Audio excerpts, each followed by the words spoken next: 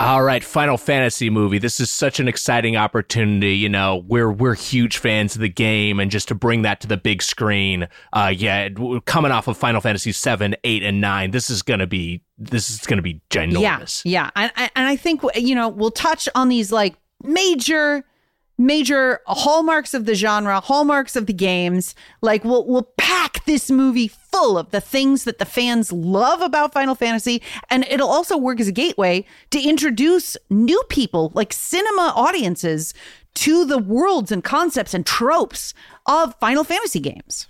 And I'm just I'm not a gamer, right? I don't really know the world of video games. I'm just an executive, right? So why don't you guys tell me what things you want in the movie from the game. Cool. And, I'll see what we can make happen. Cool. I think of Final Fantasy, I think of one word, airship. We got to have an airship in this bad boy. Okay.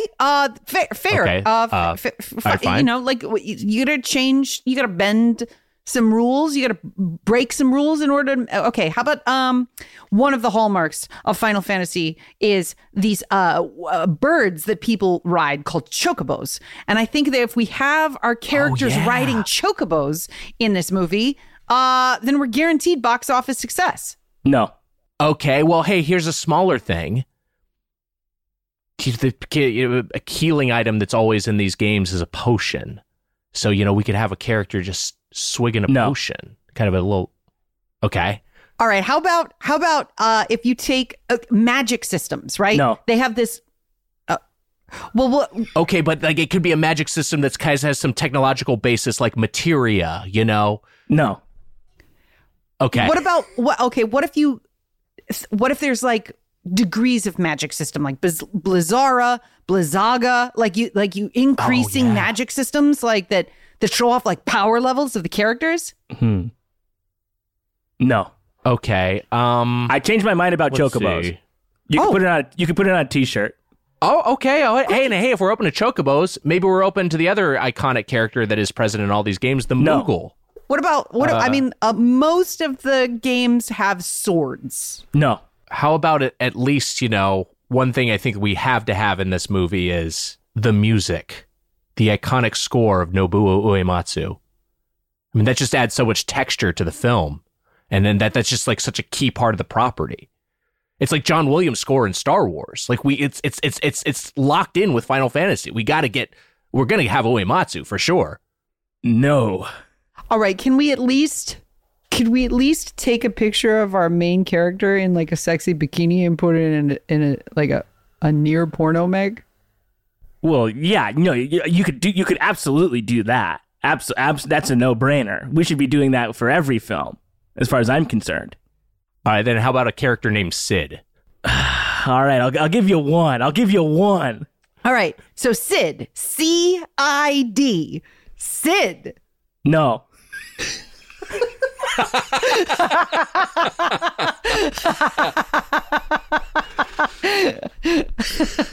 We shoot invisible phantoms and maintain the same facial expressions as we discuss 2001 box office bomb Final Fantasy: The Spirits Within this week on Get Played.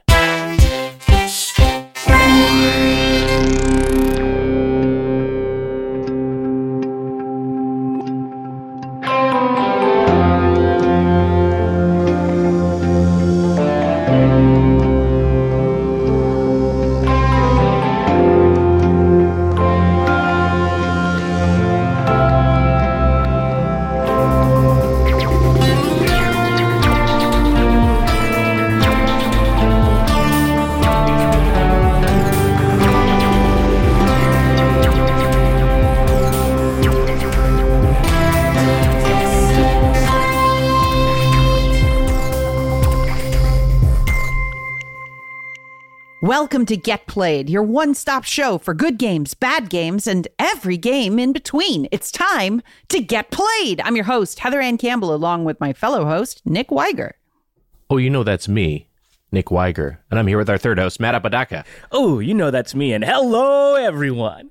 Hello, everyone, and welcome back to Get Played, the premier video game podcast where we're talking about all sorts of video game and video game adjacent stuff. right here on the show that you chose to listen to with your own human ears. Humans only. I don't want any other beings listening to this dang thing, all right? No aliens, no cryptids of any kind, and particularly no phantoms. Calm down, Ashley from Mass Effect. Famously xenophobic. I disagree. If you're an alien, go ahead and listen. Because I would be terrified if you heard that and you were like, well, time to invade. Right. They might listen to this and be like, you know what? We got to end this the human race. Well, hopefully they don't end it before this month's We Play, You Play, where we talk about one game at length. That game is going to be Final Fantasy 16, and that episode is coming out on Monday, July 31st. So if you want to play along with us, we are going to talk about it extensively, and maybe you already are playing along. We'll hear your thoughts then as well. That's right. Oh, boy. They're going to hear some thoughts. They sure are. We got them. We got some chunky thoughts. I got a couple little marbles rattling around in this old noggin of mine. I gotta put some serious time into that game in the next couple of weeks. I think you can do it. I've been pretty thin. I've been playing, but I've been a little thin on how much time I'm truly dedicating to it. And I think I just gotta hunker down on a rainy day here in Amsterdam and play the fuck out of Final Fantasy 16. I think you can. I think you can do it. I just need it to be a rainy day. Weather uncharacteristically sunny here in Amsterdam. And it has been a little. It's been a little weird. I came here thinking it would be rainy. I understand that it's always sunny in Philadelphia. I didn't know the same applied to Amsterdam. Well, especially because Shirley Manson was going to vacation there. Oh, boy. And so she's probably beside herself. Thank you very much. This has been Get Played. You can follow us online at Get Played Pod or... I see an alien outside my window pointing a gun at me. Not even an alien gun, a human gun. That's a really funny, like, if this was like 1998 and you wanted to do like a parody movie, like one of those little grays coming into your room and then pulling a regular gun on you is pretty funny. Like, yeah, if we could find a way to go back and put that in Scary Movie 2. Yeah. You could do like an X-Files parody in like 1998. Yeah. And that could be the thing that happens to, like, what would they call Fox Mulder? They'd probably call him like Dog Holder.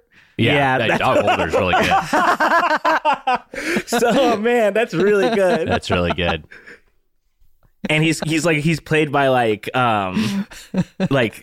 Charlie Sheen's in those movies, so that's like not that funny. It'd still be Charlie Sheen. It could still be Charlie Sheen, yeah. He'll be Dog Holder. And his partner will be Scully, but she'll just be Bones. She'll just be a skeleton. Man, it's good. What is the topic? The topic this week, if you're like tuning in for the show and you're like, what are they going to talk about? We've got a chunky talk today. It's true. A real crunchy talk about one of history's most interesting cinematic bombs. We'll be talking about Final Fantasy: The Spirits Within. But before we talk about that, we always talk about other shit. And sometimes we do it like this, where we're just like chit-chatting and we're doing like a little bip-bopping and we talk about little here's and there's. We're just riffing. Telling stories about the road. Talking about great sets we've done. Yeah. There's been interesting video game news. There was. Are we going to talk about the Sega thing? I think we should, a little bit.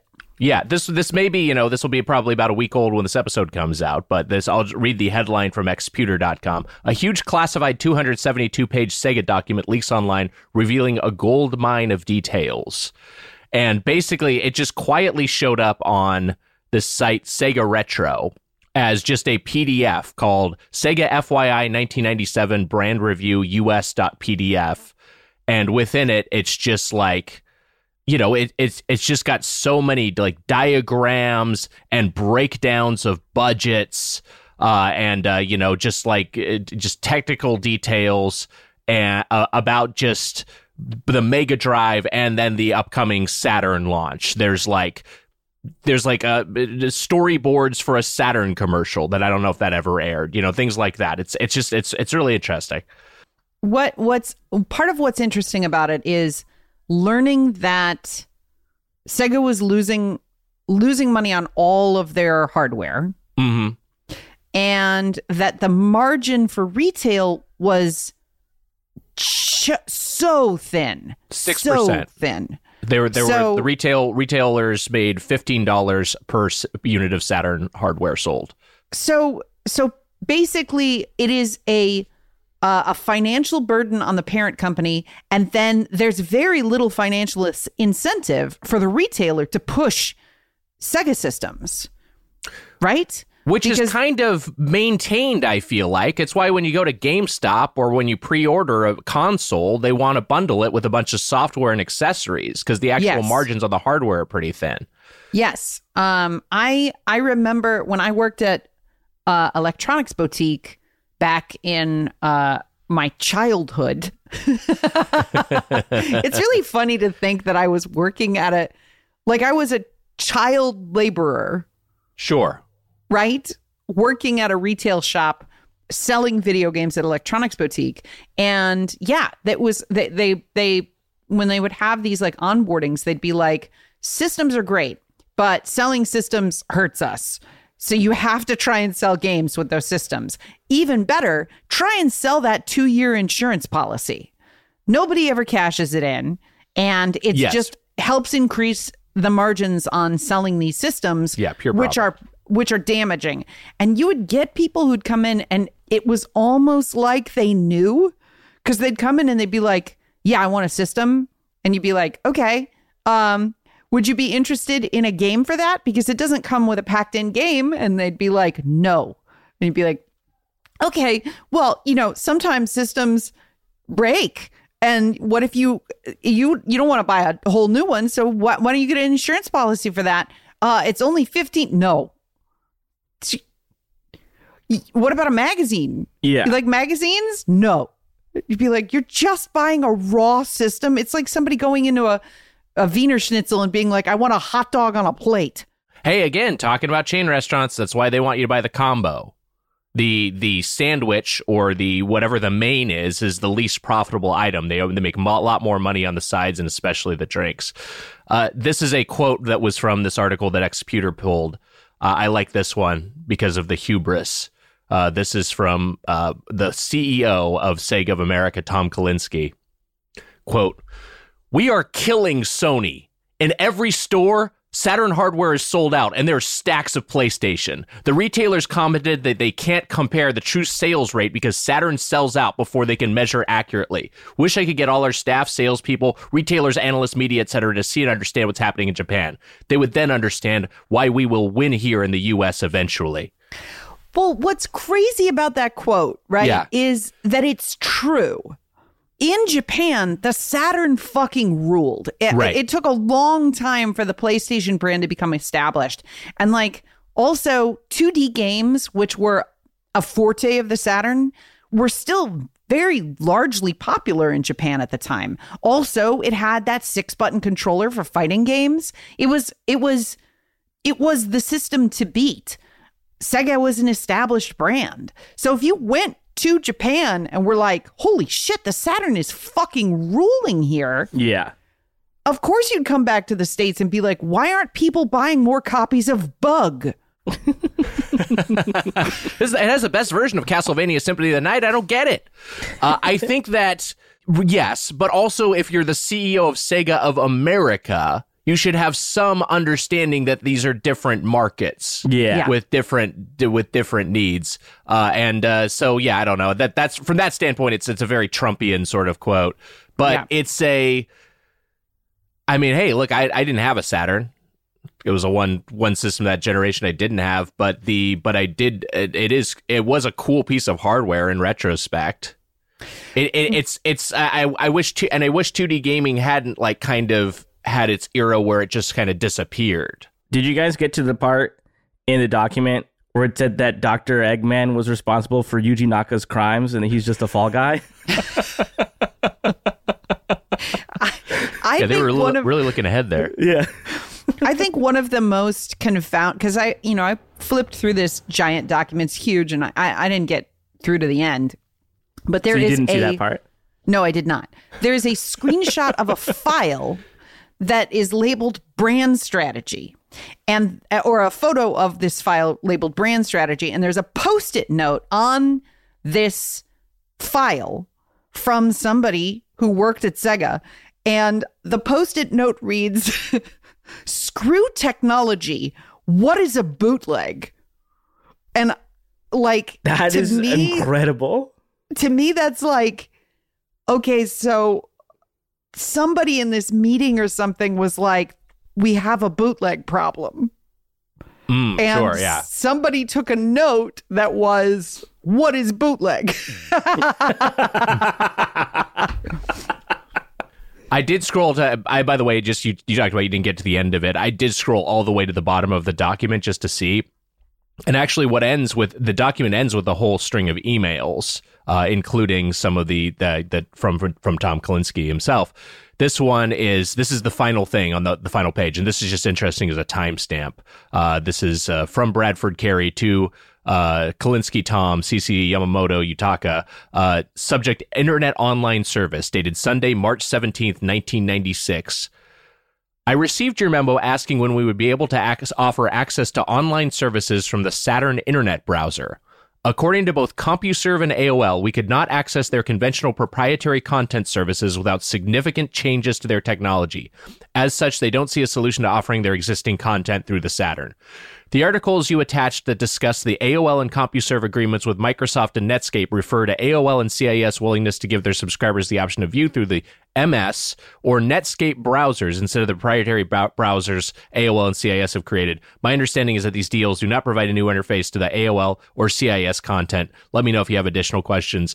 So Sega was the first, like they were like very much the sort of pathfinding, trailblazing internet company from a console standpoint. Like the Dreamcast was like really far ahead of its time in terms of internet hardware. Yep. And they had what was what was their service you could stream games on? Their Genesis service or Mega Drive era service. Fuck, Remember that? What was it called? Oh no, I should know this. Oh no, I don't know it. It was something like Sega Remote Arcade, but it wasn't that. But it was like they had a service like that too. But it just like they were so far ahead that no one was ready for it. It was like fucking Steve Jobs with the original Macintosh. It was just like that it wasn't quite scalable and the market wasn't quite ready for it. But it is interesting to see in the mid 90s they were already talking about getting browsers onto consoles. Yep. I also like there's a document that lists strategy for like pushing Saturn and like pushing the brand, and it's like drive Saturn in this software strategies 96-97. There's a document that says drive Saturn hardware with exclusive arcade and Sega character titles (parentheses Knights, Sonic, Fighting Vipers, Virtual On, and Virtual Cop 2. Now, when I look at that list, I'm like, holy fuck. Like Saturn hanging its necktie on Knights, which was like an unproven, very weird title. Right. And then Fighting Vipers, which I played the fuck out of, but I don't think I can't imagine, Nick, that you even know what Fighting Vipers is. No, I remember Fighting Vipers. Oh, well, look at that. But it wasn't like a top tier, it wasn't like Virtua Fighter. Virtua On was not top tier. Those are cool cabinets though. Yeah. And then it also lists Sonic, which historically, famously did not come out on the Saturn. Right. They must have had plans for it at some point. Yeah. And then we're just like, they had like they were thinking ahead of they were ahead of the game in some ways, but then like hopelessly behind the times in other ways. Like, first off, like you're saying, how they're committing more to 2D and kind of throwing. I was like, oh yeah, we should have some 3D hardware in here as well. And then also like leaning so heavily on arcade ports at a time, and fighting games at a time when both were kind of falling out of fashion. Interesting. Yeah, it's fascinating company. Super interesting, super bizarre. Can I also share the Saturn 1997 marketing calendar and their brand partnerships? Please. Okay. Foot Locker, Coke and NASCAR / Daytona, for Daytona, Cherry Coke, Lollapalooza, Arena Interactive, the All-Star Game, Knights Wheaties, which, was there a fucking Wheaties box with Knights on it? Did that come out? It's a collector's item. Foot Locker, Fox TV, Taco Bell, the Macy's Day Balloon, and then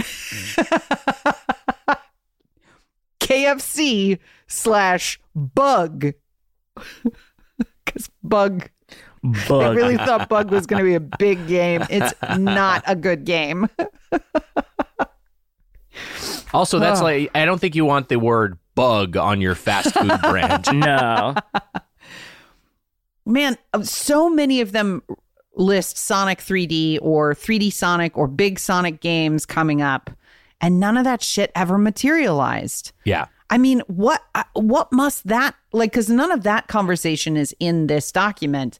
And there must have been like a fucking panic when they were like, oh no, Sonic Extreme isn't happening. It's not working. What's going to happen? We're not going to have Sonic. Yeah, I wonder, because also at what point in the life cycle did they really know they were cooked? You know? At what point did they know they were coming in third and they were like, oh, well, Sonic's not going to save us? It's wild. I wonder if they came in third, all territories included. I guess we should have looked that up. I guess we could look that up. Should we look that up? I mean, we could. International System Video. I mean, this is a weird podcast. Why would anybody listen to me Google? No. Look it up. No, people love that shit. Woof. This looks bad. This is bad. Woof. All right.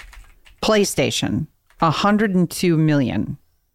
N64, 32.9 million. Sega Saturn, 9.26 million. Jesus. Not ideal. Really, really not ideal. Oof. I'm trying to remember who developed their sports games of the era, because obviously in the Dreamcast, once they got they had 2K, the 2K sports line was one of the few things that like at all gave a life vest to the Dreamcast. But this predated that, so I can't remember who made what their NFL and NBA series were back then. Their NFL series was just called NFL, and then the year. So yes. NFL 97, and it was a Sega game. It was a Sega first party game, and it followed up the Joe Montana football series, which was the license for the Sega Genesis / Mega Drive. I guess just the Genesis. It probably didn't release in other territories. Why would it? Man. Tom Ham elaborated in GameSpot about NFL 97. For example, it's hard to distinguish who the receiver is, and the quarterback takes too long to hand the ball off. Even executing a kickoff was painful. With so many serious flaws, the game's just no fun to play. It hurts to play NFL 97.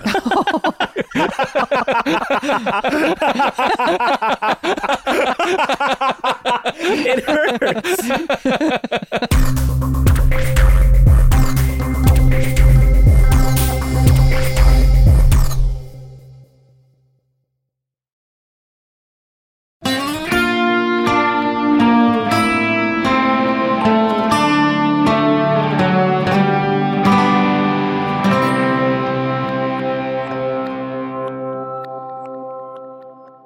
All right, we could live in the past all day. We could talk about 1997 until we're blue in the face. But we should talk about the present. We should live in the now. That was, 26 years ago? Get over it. Get over it. Get over it.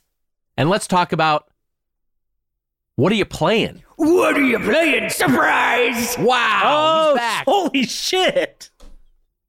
Holy fucking shit. Blindsided by the Resident Evil merchant. That, What are honestly, you playing? a jump scare.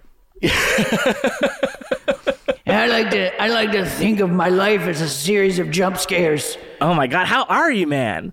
Oh, It's been a minute. yeah, it's been a minute. Yeah, I've got a job, Nice. and I've got a small apartment in Pasadena. Oh, lovely part of town. I love yeah. Pasadena. Great Yeah. neighborhood. Yeah. I live above a movie theater. Oh, cool. You know, that sounds convenient if you like to go to the cinema. I imagine sometimes with that bass rumbling, it could be a Yeah. little bit tricky with the Loud. ratings. Yeah. Loud. Yeah. Very The loud. John Wick movie in theaters, you're probably having a tough night's sleep. Yeah. Man, that guy could shoot.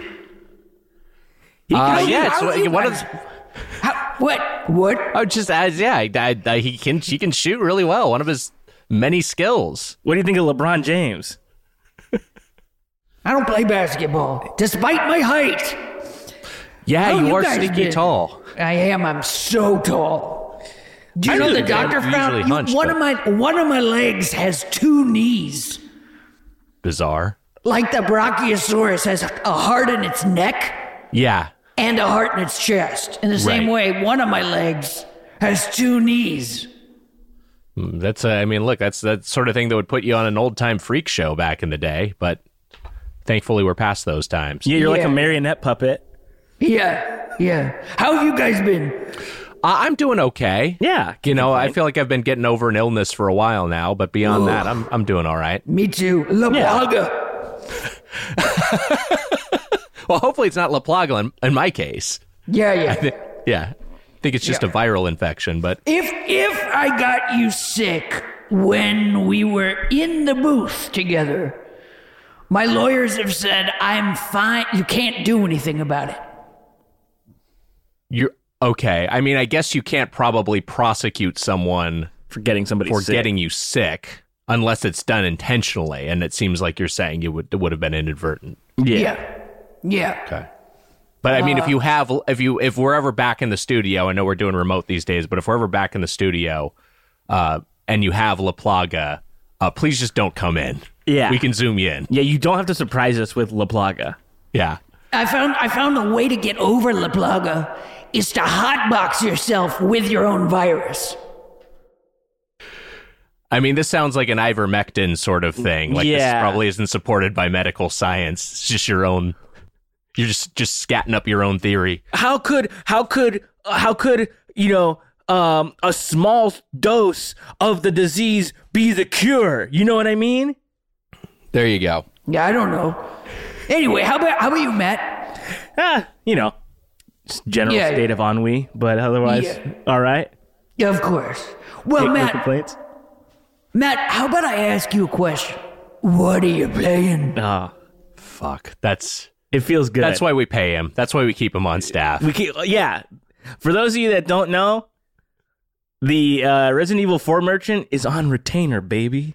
He's on That's what you salary. pay He gets for. whether he shows up or not. We're paying Yeah. him. So That was great when that he's was here. a contract problem that we had like 8 months ago. Yeah, it's sort of locked It's- up. It's low key why Stitcher Premium shut down. Yeah. Yeah, they were like, guys, this is going to be the end of us. And we're like, do it. Do it. You don't understand what you're getting with this guy. He can pop up in any show.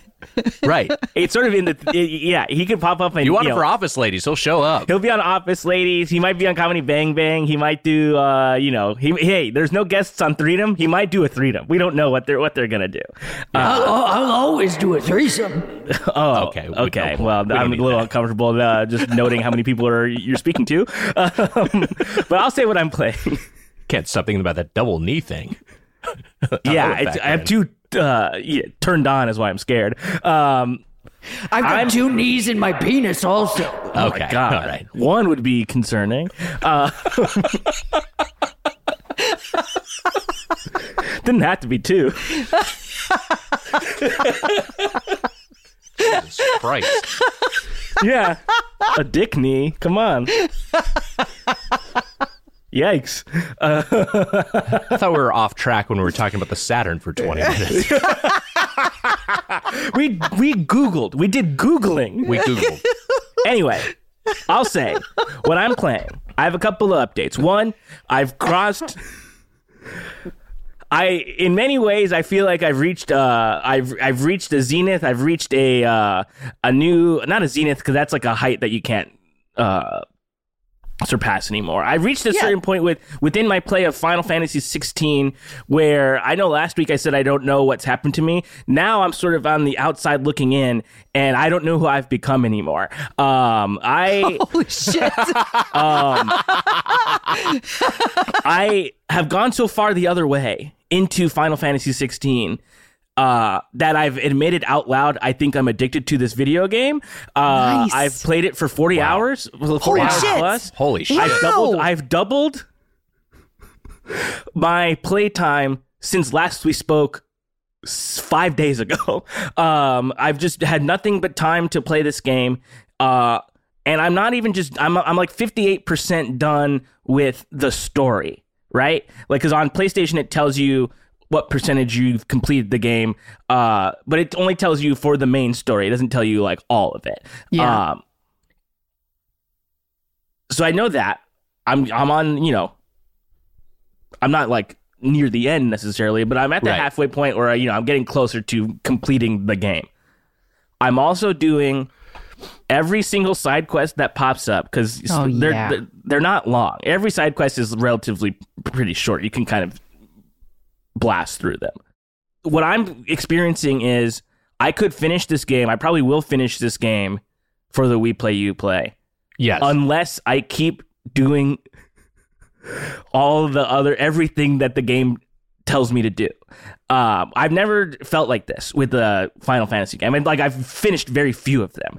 Yes. So But just being a full-on completionist is usually pretty daunting with one of these. Yes, and I don't think I'm going for the platinum or the 100%. Like, that's not something I generally do.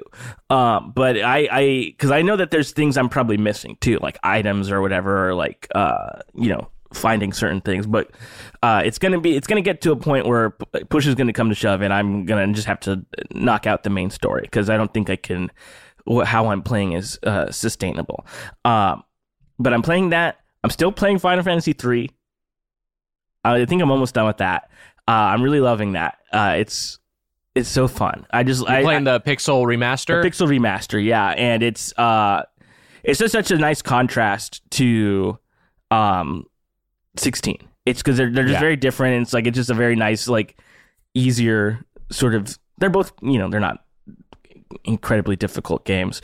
But then I will say, I was talking to our friend of the show, Jordan Morris, about Final Fantasy 16, and I had the same sort of thing of like, it feels like they consciously nerfed the difficulty. Like, it's not like a Devil May Cry hard. Yeah. It's I think it's made on the default difficulty, it's made pretty easy, even without any of the charms or anything, because they know that a lot of the Final Fantasy audience isn't necessarily used to an action-based game. Yeah. That is, I think, the reason the game, I'm loving it, it, but it's not, when I play it, I'll play it for a couple hours and then I stop playing it to play Fortnite so that I have a challenge. Because I'm looking for that like dopamine hit, that like adrenaline rush. And I'm not getting it from Final Fantasy, which is a little bit like, it's like a really good soup. It's a really, really good stew even. But it's not like a hot wings challenge. So you want your meals to be like difficult? Is that what you're saying? Yeah, I mean, is that not a thing? I do like something. There is something to the gaming side of. I like spicy food. Oh, look at him! Look at him! Look at him go! Bit of a heat seeker. Yes! Let's fucking go! Crossover! There is something there. I get exactly what you're saying. When there's struggle, it's more satisfying. I understand that aspect of what you're saying. Is there a more difficult setting you can, or is there just the default difficulty on 16? Well, there's action oriented.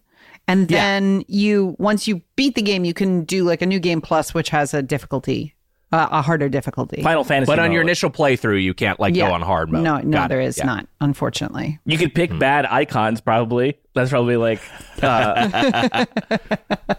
Map the controls in a really confusing way. Yeah. But that's basically it for me. I did have a friend of mine, my pal Connor McCabe, great guy, had a party at his house that was like a fighting game party, and there was different stations. There was one that was just Super Smash Brothers Melee off to the side. There was one, he had a Dreamcast room where there was like a fighting game going on, and the Dreamcast room was probably Marvel vs. Capcom 2, if I had to guess, maybe some other games as well. But the main event on the big TV was Street Fighter 6 with fight sticks, and I hadn't played it with the fight stick yet. And I won like 5 or 6 matches, and I immediately was like, I gotta get a fight stick. It was incredible. I felt amazing. It was so much fun. Anyone wants to hit us up with some fight stick and hitbox Rex, because I've been thinking about that as well. You know, hit us up on our Discord. I was playing with someone's Hori fight stick mini, and it's about this big, right? Like it's like, I'm holding up my hands the width of my the size head. of like a Jersey Mike sub. Yeah, it was actually, this thing was actually this was Mike's way too. It was fucking soaked. This thing. Covered with olive oil and red wine Yeah, it vinegar. was very hard to play.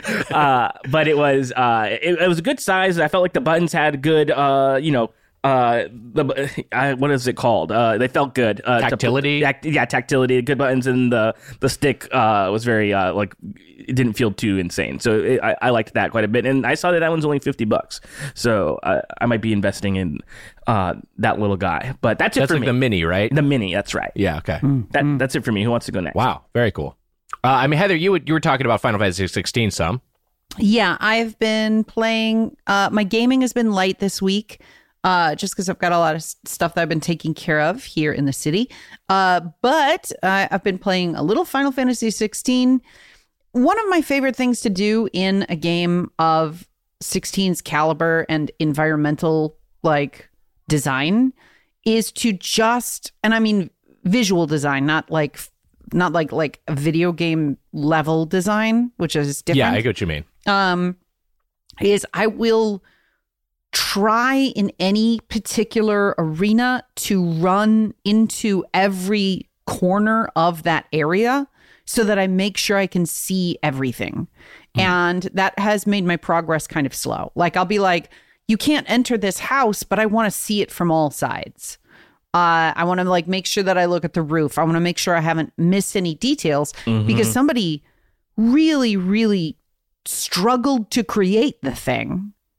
So when you're just running past it with Clive, you might miss some of the artistry of it. It's the same thing I try and do in an art museum, is that there's a statistic that these people paint these fucking paintings for years and years and years of their life, and then the average person looks at it for 15 seconds.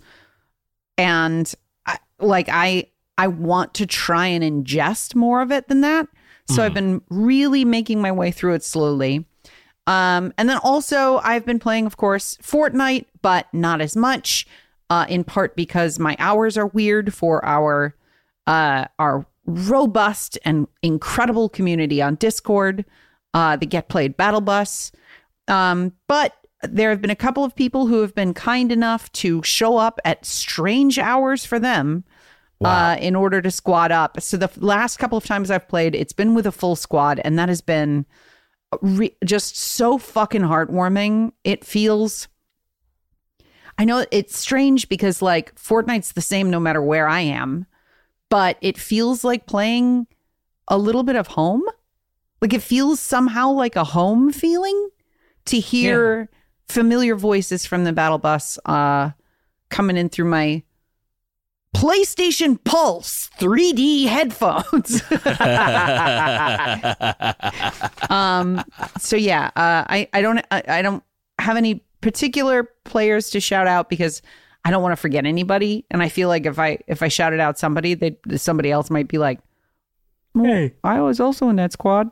So I just want to say thank you to all the different squads I've played with over the last few weeks. Really means a lot to me. You guys keep showing up at strange times. Also, we set our servers on the East Coast of America, so everybody is at a disadvantage. But yeah, it's super fun, and that's what I've been playing. How about you, Nick? Speaking of Fortnite, sorry, I just put a meme someone put in the Discord in the chat. Yes, I've seen this fantastic meme. It's a Jeffrey Epstein. Jump into Jeffrey's limited time island event with a new Epstein skin. Yeah. This is diabolical.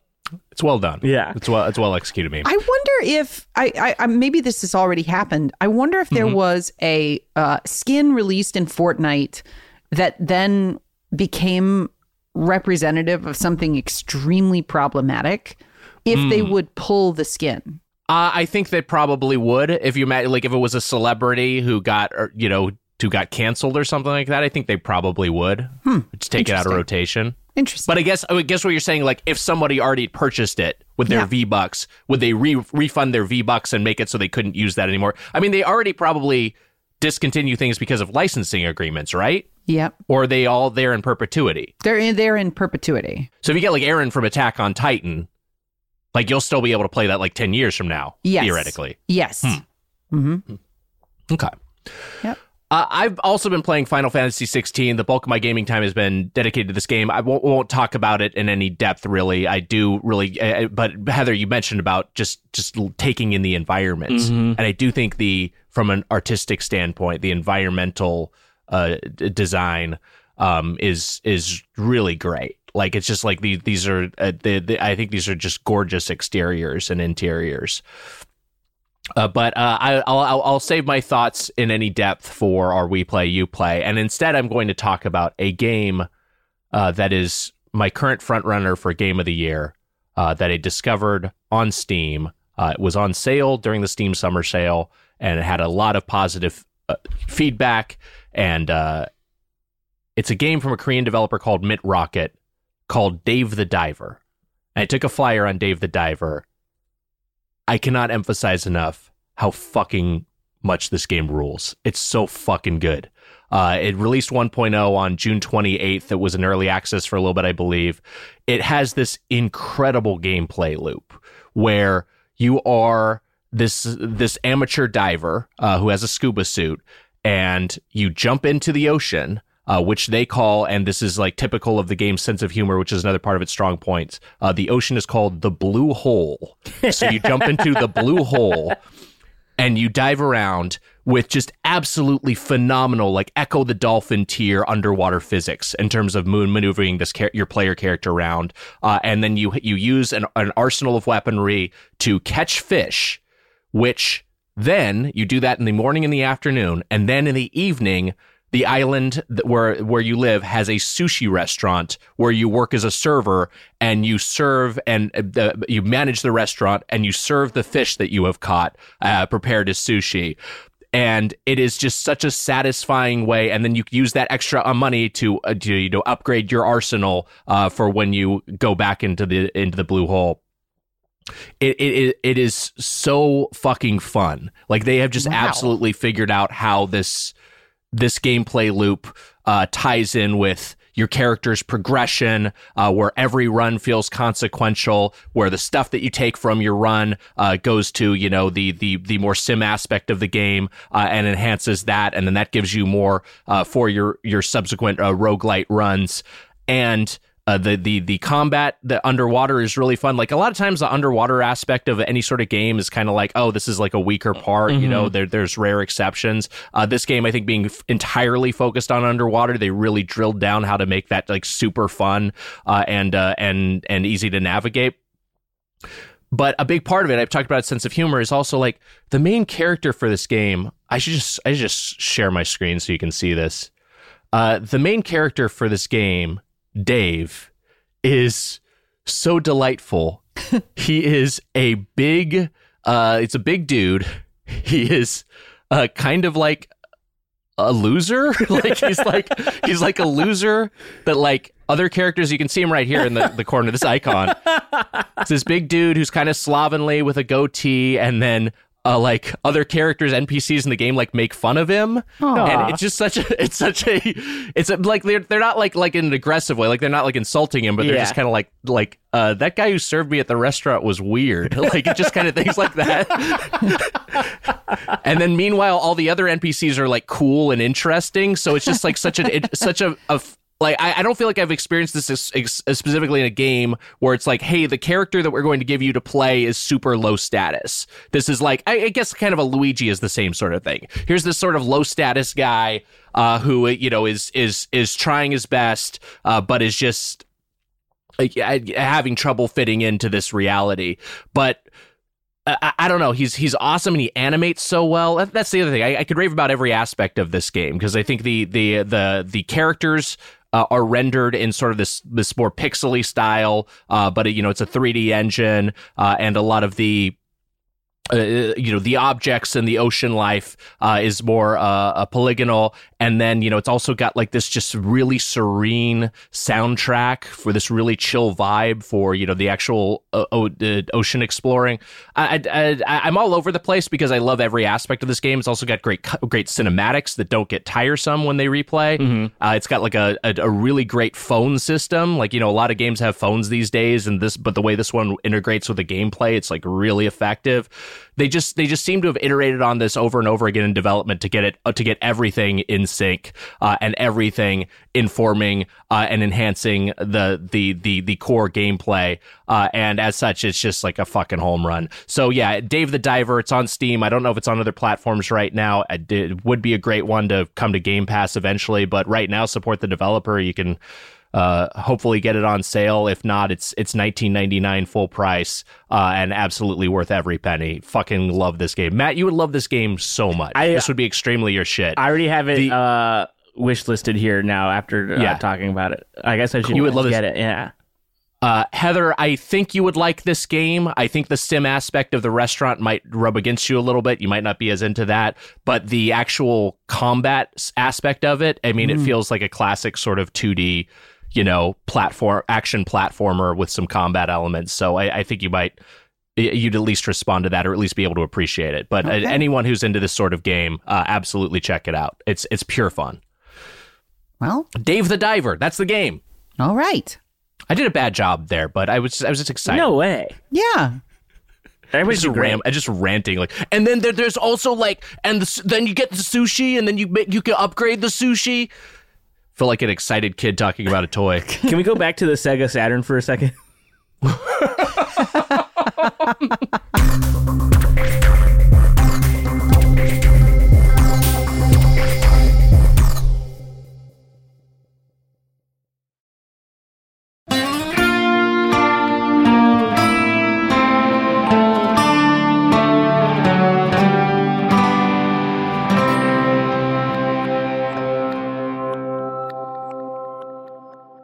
No, we can't, Matt, because we have to instead jump ahead a few years from 1997 to 2001 when Final Fantasy The Spirits Within hit theaters.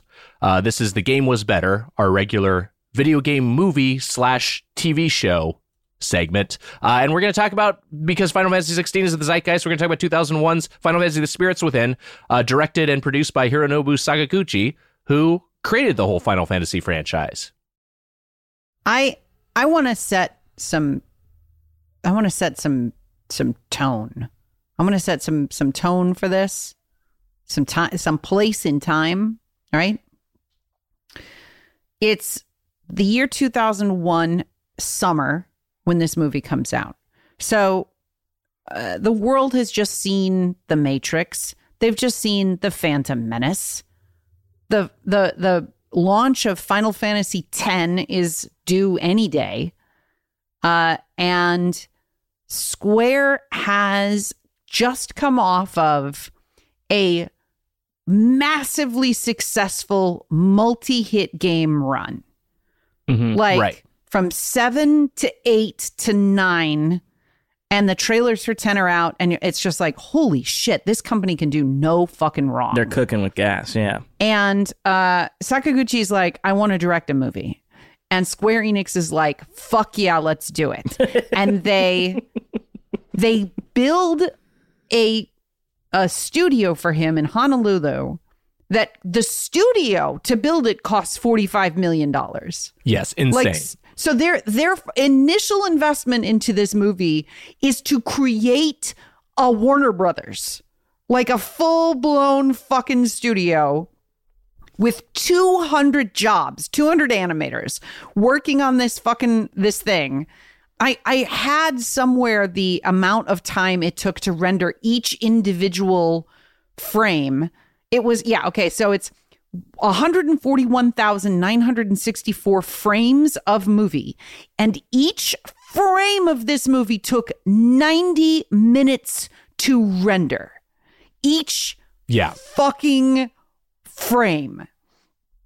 This was also at a time when Shrek and Toy Story were like the pinnacle of CG movies. So Square being like, we're not just gonna swing for the fences. We're gonna swing for the stars. We're gonna create photorealistic humans to be in our movie, and we're going to announce that those actors will be in other movies. Like, Aki, the main character, was an actress, theoretically, who would then go on to be in other movies if this movie succeeded. Simone, if you will. I was so fucking hyped for this fucking movie. Yeah, me too. I have rarely been more hyped for a movie. I've just put into the chat this watch that came out from Seiko as a tie-in. Oh, yeah, I remember this. And it was sort of a modern day, 2001 modern day version of the watch that Aki wears in the film. And I was like, someday I'm going to make enough fucking money that I'm going to be able to buy this watch no matter what. I'm going to fucking buy this watch. I never bought the watch. My friend, who I will not name, was so excited for my excitement that this mischievous character stole a bus stop poster of Final Fantasy: The Spirits Within for me, which I have to this day, one of those heavy vinyl backlit bus stop posters. And then I was invited to the LA premiere of Final Fantasy: Spirits Within. Wow. So I was in the first fucking audience to see this movie. And about 10 minutes into it, I started feeling sick. I was like, oh no. Oh no. It was already enough of a strange blow that the guy who wrote all the music for all the Final Fantasy games did not write the movie music. And his scores, yes, 100%. His scores Nobuo Uematsu not included. And that's like one of the main things you think about when you think about the Final Fantasy franchise is Uematsu scores. So you were like, okay. And then, just coming off of 7, 8, and 9, you were like, I kind of understand what a modern Final Fantasy movie is going to be like. And this movie was nothing like those things. I have rarely been more disappointed than I was walking out of Final Fantasy: The Spirits Within. And you saw The Phantom Menace. Yeah, but I wasn't a Star Wars fan. I saw the Phantom Menace and I was like, yeah, this is fucking weird, guys. I don't I don't understand why everybody likes Star Wars. This is what my experience of Phantom Menace was going into the theater and then leaving and being like, this is what you guys like. But yeah, Spirits Within was my Phantom Menace experience, and it was heartbreaking. So going into this viewing, I really expected to have like just those bittersweet memories come back. Like, oh, fuck. Okay. Well, what a bummer. But the truth is, I was shocked at how much I enjoyed this movie this time. Interesting.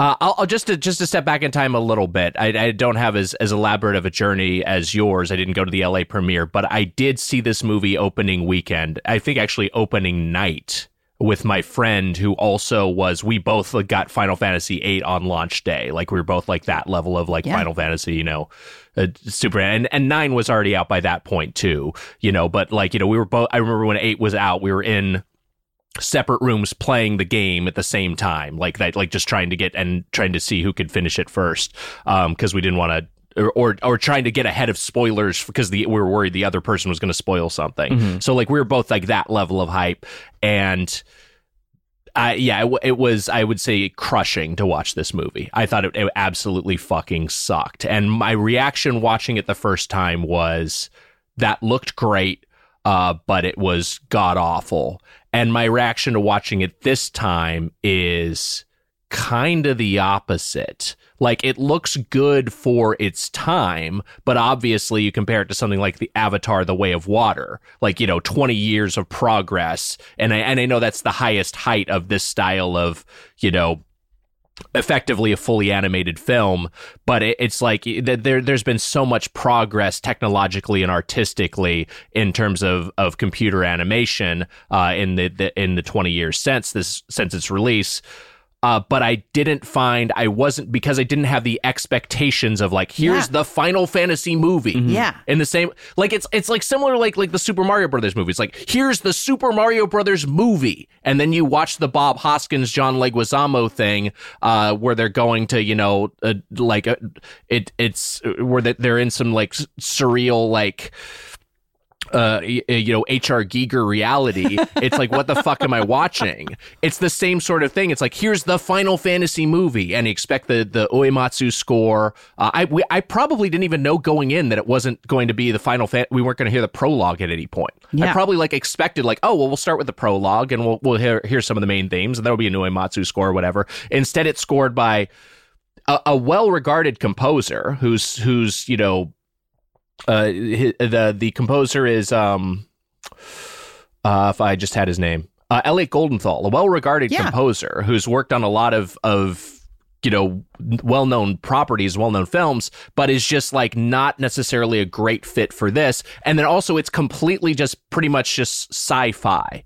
Like there's none of the there's some more spiritual, you know, metaphysical elements, but it has none of this sort of fantasy trappings, which even something that was more sci-fi like Final Fantasy VIII, as hard as sci-fi as that went, it's still not hard sci-fi, obviously. As sci-fi as that one went, it still had shit like the Gunblade and like magic. You know what I mean? Like it still was fucking weird, and none of that existed. So I remember being super disappointed with this movie, and thinking it sucked and resenting it for years, and revisiting it. It's bad, but fine. It's what else is compelling and interesting about it is at the time I was like, this isn't Final Fantasy. And now Me too. 20 years later, I'm like, I'm surprised how Final Fantasy this movie is. Like, what has expanded? Because also there's only been, in the last 20 years, there were Final Fantasy 7, 8, and 9 all come out within like, and 10 all come out within like 4 or 5 years of each other, right? It's an insane run. I just brought up the chronology, and then I might have just closed the window. Okay, so yes, 7 comes out in 1997, 8 in 99, 9 in 2000, 10 in 2001, and then 11 in 2002. So yeah, within 6 years... Within 5 years, they released 5 mainline entries in the franchise. Right. And this movie. And then in the 20 years since Final Fantasy Spirits Within, the 22 years since, we've gotten 4 mainline Final Fantasy games. But how did they fucking do that? How did they make? I mean, they must have become just different teams, but how they made 8 and 9 a year apart is staggering, because they're both also, they're not like, neither of them feels rushed. Well, you know, there was an interview done with, I think, Tetsuya Nomura, the guy who designed Cloud and Squall and then ended up being the director on Kingdom Hearts. And he talks about how because this movie is an enormous budget. And I've read, though I cannot find the sources on the actual budget for the movie is obfuscated because it was much higher. Like it wasn't just that was the $45 million to build the studio and the budget for the film, that it was actually a huge amount of money pulled out of Square's coffers in order to create this film, because they were like, Sakaguchi can't do fucking anything wrong. This dude is gold, right? But the movie is such a bomb, and they have to they do one Animatrix movie, like one Animatrix short, and then shut down the Honolulu studio. Yeah. Sakaguchi steps off of the board and then resigns from Square Enix in 2003. And then the people at Square are told, don't communicate with that dude. Like, and there's like a 15, 20-year hiatus on anybody even talking to him from his old team, like all the mentorships that he started when he worked at Square. And Tetsuya Nomura in an interview was like, after he left, there wasn't any driving singular focus, singular vision at the company anymore.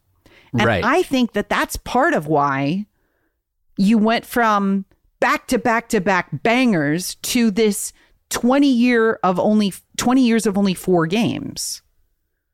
Because that that makes sense, and then you also combine that with just like it's so much more labor intensive to produce a AAA game now in the the PS2 and more advanced eras. I know so that's more true, but also how much more labor intensive is it than this movie was? Right, I'm saying just combining those factors. Yeah. Sakaguchi's absence, and then those two things probably work together. Yeah, because that was a permanent severance, right? He's never gone back to Square. He's just been at Mistwalker the whole time. Yep. I think so. Yeah. He created Fantasian for Apple Arcade. It's a 2-part RPG that he has said might be his last. And he made it because he went back and played 6 and was like, man, I really miss these games. I'm going to make one more good classic RPG. I would like to read Roger Ebert's review of Final Fantasy: The Spirits Within. I love that. The Final Fantasy: The Spirits Within, 3.5 stars. Also, I want to say that for a guy who famously thought video games weren't art. Yeah, I think he would have come around. Yeah. If he'd lived longer, because he was a guy who was, I kind of generally ahead of the curve with technologies and things. But yeah, go on. All right. Should I read the whole thing? I mean, sure. It's a podcast. Who cares? Other movies have been made entirely on computers, but Final Fantasy: The Spirits Within is the first to attempt realistic human characters. Not Shrek with his trumpet ears, but the space soldier Gray Edwards, who looks so much like Ben Affleck that I wonder if royalties were involved. The movie, named after a famous series of video games, creates planet Earth circa 2065, where humans huddle beneath energy shields and wraith-like aliens prowl the globe. The film tells a story that would have seemed traditional in the golden age of Asimov, Van Vogt, and Heinlein. I don't know how to say those fucking names. But science fiction fans of that era would have wept with joy at the visuals, and they grabbed me too. I have a love of astonishing sights, of films that show me landscapes and cityscapes that exist only in the imagination, and Final Fantasy creates a world that is neither live action nor animation, but some parallel cyber universe. The characters live in that cyberspace too. Not for an instant do we believe that Dr. Aki Ross, the heroine, is a real human, but we concede that she is lifelike, which is the whole point. She is an eerie presence that is once subtly unreal and yet convincing. Her movements, which mirror the actions of real actors, feel about right, and her hair blows convincingly in the wind. The first close-up of her face and eyes is startling because the filmmakers are not afraid to give us a good long look. They dare us not to admire their craft. If Aki is not as real as a human actress, she is about as real as a playmate who has been retouched to a glossy perfection. I'm going to pause there because it's really interesting to me that Aki did appear in Maxim. Yes. This is the weirdest fucking thing about this in hindsight, because, you know, a character that was named after Sakaguchi's recently deceased mother, and they were marketing as they're like, check out this sci-fi bikini babe. Yeah. Like in men's magazines. It was so fucking weird. Because also her character is not really sexualized at all in the film. No. But they were like, I don't know, how do we sell this thing? I don't know, fucking make her a pinup. And it's interesting considering the conversations happening right now in the entertainment industry about like AI and like things like that, and like the idea that this character was, or not this character, but like this this 3D model of a person was going to appear in other movies is wild. And like I would imagine that actors at the time were maybe afraid of that. I saw a quote here in the IMDb trivia from Tom Hanks. When talking about Final Fantasy and its digital characters, Tom Hanks said, "I'm very troubled by it, but it's coming down, man. It's going to happen, and I'm not sure what actors can do about it." Tell you what he can do, fucking conduct the Polar Express. Yeah, he ended up doing it, kind of. Did right? it like immediately. Yeah, he's like, whatever, I'll just do it. Oh, I didn't know I could do it. I'll do it. I can be Santa? Oh, fuck yeah. Let's go. I want to read the final two paragraphs from this review because I think that they are extremely prescient. Is there a future for this kind of expensive filmmaking? Parentheses, 140 million, I've heard. I hope so, because I want to see more movies like this, and I want to see how much further they can push the technology. Maybe someday I'll actually be fooled by a computer-generated actor, but I doubt it. The point, anyway, is not to replace actors and the real world, but to transcend them, to penetrate into a new creative space based primarily on images and ideas. I wouldn't be surprised if the Star Wars series mutated in this direction. George Lucas's actors who complain that they spend all their time standing in front of blue screens, which will be later filled with locations and effects, would be replaced by computerized avatars scarcely less realistic.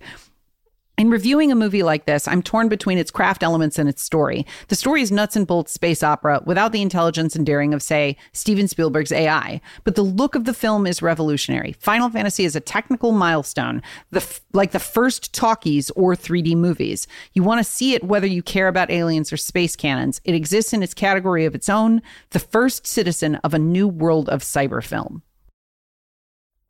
Yeah, he points at the... And I know he also liked The Phantom Menace. I remember Ebert was, I can't remember his review of Attack of the Clones, but I know he was very bullish on Phantom Menace for the same sort of reason of like, he just like appreciated the beauty of the filmmaking. Like he just like, oh, this is all sorts of cool shit to look at.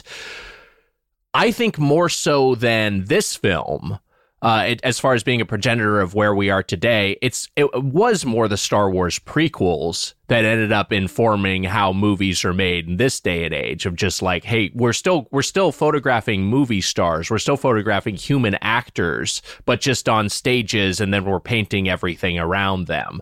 We did not actually go to the point where, hey, these are not real people. These are rendered, CG creations, and these are character models that don't actually exist, because I think there's just so much cachet in people in like fandom. There's so much in just like people wanting to have an actual person that they can see on screen. Well, counterpoint, most of Spider-Man No Way Home or Iron Man, you're staring at a CG character. Like they're effectively animated movies. Yeah, yes, 100%. And it's only because those dudes are in masks that you aren't like, well, what the fuck is this? Because sometimes when you do see CG characters like in Rogue One, you're like, oh, what the fuck is this? Yeah. Because even Disney and Lucasfilm with their infinite treasure chest cannot make it really human, But also, I think it's key what they're doing when they're in those Star Wars movies, and also more recently in the. Did you either of you see the new Indiana Jones? Not yet. Not yet. I'd rather rewatch Final Fantasy: The Spirits Within.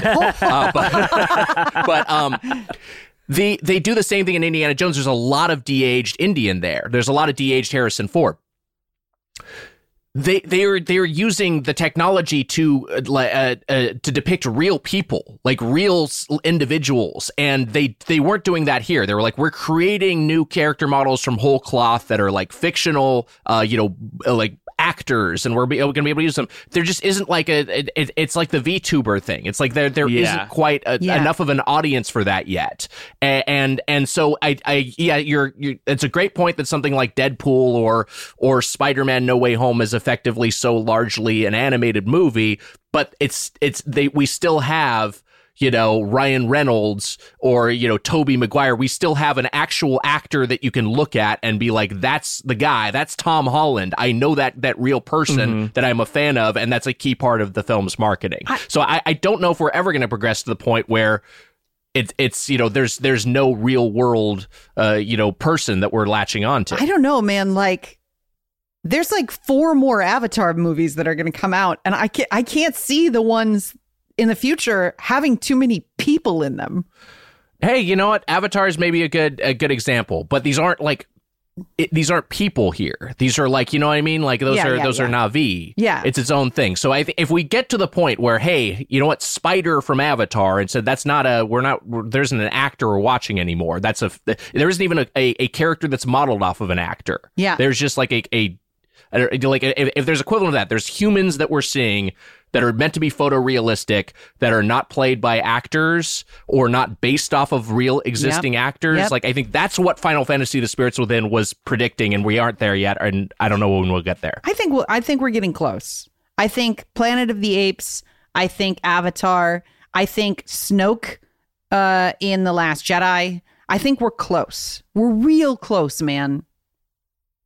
I still don't. I'm skeptical. I feel like so much of fandom involves latching onto real people. I think why do people listen to a podcast? Because they want to listen to, they engage with the hosts on a personal level. I think the same thing happens with the creation of music, the creation of art, the creation of cinema. Not to get spicy, but I don't think that the actors matter to new fandom.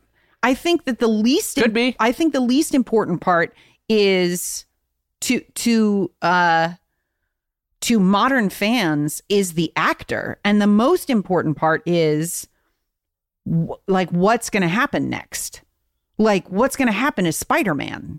Maybe Marvel movies have crested, and that's like not the greatest example, but I feel like fandom is more about the stories than it is about the actors, and I think that those actors could even be swapped out. And people would still be like, fuck, I got to know what happens to Spider-Man. I don't know. Hey, that's what happens in comic books. Yep. So who knows? I want. Can we talk about? We did do while we're doing tangents. Can I talk about something else that Final Fantasy: The Spirits Within makes me think of? Yeah. And it was a really interesting era in video game adaptations. Yeah. First off, that they didn't know how the fuck to market one of these things. They were kind of running away from it being a video game. Yep. They wanted to change everything that made it interesting and appealing to its core fan base. Whereas now we're in such a fan service era where they're like, throw in absolutely everything you can, pack it in, jam pack it in. We have to make sure that the original fans are like on board. I feel like so much of that was like the success of the Lord of the Rings trilogy, yep. Where they're like this succeeded because it hewed closely to the source material. Like we have to do that with everything now, and that's obviously a big part of the MCU and so on. There was another movie that came out of this era where they also gave full creative control, and the director made the director the creator of the video game franchise. Final Fantasy: The Spirits Within, directed and produced by Hironobu Sakaguchi. Wing Commander, directed by Chris Roberts, who made who also co-wrote the screenplay, made the Wing Commander series, which was a very successful PC game, space flight sim series, obviously heavily inspired by Star Wars. And they released that movie in 1999, which I also saw in theaters, and is complete dog shit. Totally sucks. Have either of you ever seen it? No, but I It's just Googled unwatchably it. bad. Yeah, 10%. Unwatchably bad. Starring Freddie Prinze Jr., who I'm a fan of, and Matthew Lillard. And it just, it's just completely an ineptly made film. And it's kind of amazing that you know, these game creators had this much cachet where they're like, you know what? You know who should direct this movie? The person who made the video game. Any directing experience? No? Fuck it. You know, take a shot at it, you know? That aspect of it, I'm just really surprised by, because I don't think it happens today. Yeah, that's such a tough, like, I don't know, like, I don't think a studio now would be like, let's give somebody who's never done this before a shot. Like, it's interesting because, like, you want people to have shots, probably, right? Like, if a studio was like wanting, like, Hideo Kojima, maybe this is a bad example, to direct a movie. Yeah, Give him a movie. Let him do it. This is a bad example. Yeah, because, like, we want that. Very bad example. Like, we want it. Well, okay, so I guess the modern counter to that is like Neil Druckmann and Right. directing some of the Last of Us TV show, Yep. but there it's also like the context of prestige TV, Yep. and then there's also a showrunner who's, you know, involved, who has a lot of TV experience, so it's kind of a different thing. Yeah. Versus like just giving the reins of a theatrical film to a novice director. Man, we've been talking about this for Wing Commander fucking sucks. Sorry. Final Fantasy Experience Within is so much better. we've been talking about this for so long, and we haven't even really talked about the movie itself. Yeah. I have a bunch of notes here that I want to just read out real quick. So if you're listening to this podcast, it's a movie about the world is fucking ended, right? Like a meteor came and decimated the earth, and there's like aliens that have infected every corner of the planet. You can't see them unless you like shoot a fireworks gun at them that will turn their translucent bodies visible. There is a lady, Dr. Aki Ross, who is hunting for these biological totems called spirits, and if she can collect all of them, then she can create a waveform that hopefully will undo the destructive effects of these phantom-like aliens called phantoms. Yeah. Yes. And she's in direct conflict with General Hein, who has made a big gun called the Zeus, and he wants to instead fire it at the Earth and destroy the aliens from space, which Dr. Aki Ross and her team says you could damage the Earth, because the Earth has a spirit called Gaia. And if you damage Gaia, then you're going to end up fucking up the Earth even more than these aliens. And that's the main conflict, is the race against time. Well, she's trying to find all these spirits of living creatures, and also sort of the discovery of what the true nature of the phantoms are, which it's a 20-something-year-old movie. I don't know if we need to enter spoiler country, but here we are entering spoiler country. Yeehaw. Yeehaw. It is that these aliens come from a planet where they were in a war and they destroyed themselves and blew up their planet, and then a hunk of it fell to Earth.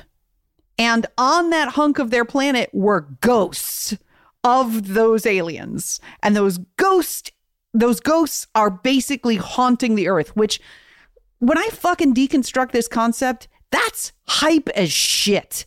That is an awesome fucking concept. It's a cool idea. Yes. I don't think any of it is well conveyed. And I think as a result, it just ends up being kind of a confusing mush Okay. for the audience. Okay, sure. I think it's an incredibly well-crafted anime. Like, I'm like, I can follow this from moment to moment.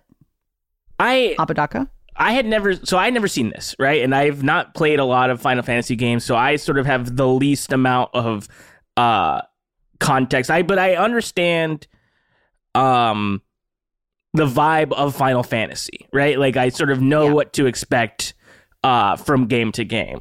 Even though, like, tonally they might be different from each other, but like there's certain things that cross over, right? Like crystals and magic and things like that. So I'm watching this, and I'm like, where the fuck's my crystals? Exactly. Where's Yes. my magic? We can't throw one fucking chocobo in this movie. There is a Give me chocobo. something. There is a No chocobo. Moogle to There's a fucking chocobo. Where's in the movie. chocobo? Yeah. Where the fuck is the chocobo? It's on Aki's one shirt. One of the spirits is a No, chocobo. it's on there's Aki's shirt. That's not enough. Not on the. No. She wears a t-shirt at one point. She's got a chocobo on it. Hold on, let me find this. It's just not enough because I'm agree. sort of thinking about this while I'm watching it too. If this was a Final Fantasy game, this would be the worst one. Like, I don't think it would be like, they're wearing T-shirts. That was something kind of jarring too. I was like, oh, like I know that in Final Fantasy 15, that's sort of a little bit. There's like a car in that one or something, right? Like there's like it's modern. It's or more modern than the other games tend to be. No, it being set in space and all that shit, like none of that rubs me the wrong way. All of that is like, this is completely consistent with what a Final Fantasy could be. It's totally fine for us to be more science fiction than fantasy, but I guess that the fantasy elements are like the spirits, The Gaia of it that's all, supposed to yeah. be the element, but it's just not enough to feel like an actual Final Fantasy property. But also, again, it's like how titles were used at the time. It was like, this Yes. is like based on the game series Final Fantasy, which I think is how it's said. Is just like, it's not necessarily meant to have any No. connection. It's just for the fans, it feels like a letdown. And so you mentioned earlier the live action Super Mario Brothers movie, yeah, and I'm not throwing shots. Oh, here comes a shot. I think that movie is more of a Mario movie than this movie is a Final Fantasy movie, because it at least has like it. Yeah, they fuck up all of it, right?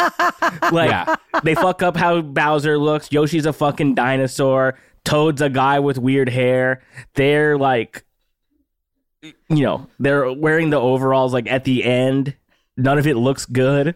But at least it's in the movie. Like, at least the stuff's in there. No. You've got a Sid. You've got a Hein. You got a Sid, yes. Because Hein was, I think, the bad guy in 3, Mhm. right? Yes. You've got Gaia, which is in Final Fantasy 7. You have Chocobo shows up on her shirt. I'm gonna give it to her. Yeah. And I would say that one of the most one of the largest hallmarks of the Final Fantasy series is pushing the boundaries of the physical technology of the time it's created. Sure. So Final Fantasy 7 is like, oh my god, it's got the like moving characters on the CG. Holy shit! Like this is no different. I think you're doing a lot of work on behalf of the movie. Oh, yeah, I am. A film that doesn't need a champion. Wow. Because it kind of is what it is. Fucking- I think that it's. Hold on. Yeah. I would love to have rewatched this and been like, you know what, it's time for a reclamation project because this film's actually great. Completely disagree though. Give me 1 second. Yeah. Okay, go ahead. I watched this movie with Mary Laws. Uh-huh. Mary's so cool. She turns to me. Love Mary. She turns to me 45 minutes into it and goes, "This is good."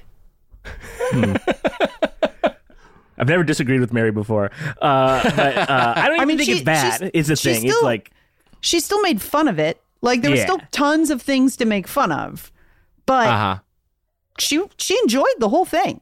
This is a glorified Easter egg. Aki's the chocobo that looks like a stain. It looks like a dark stain on her pajamas. I put it in the one chat. shot. Yeah, Heather, is this your king? Yeah. It is so rare that I'm on this side of this. Like I'm always the one who's like, "Now this sucks.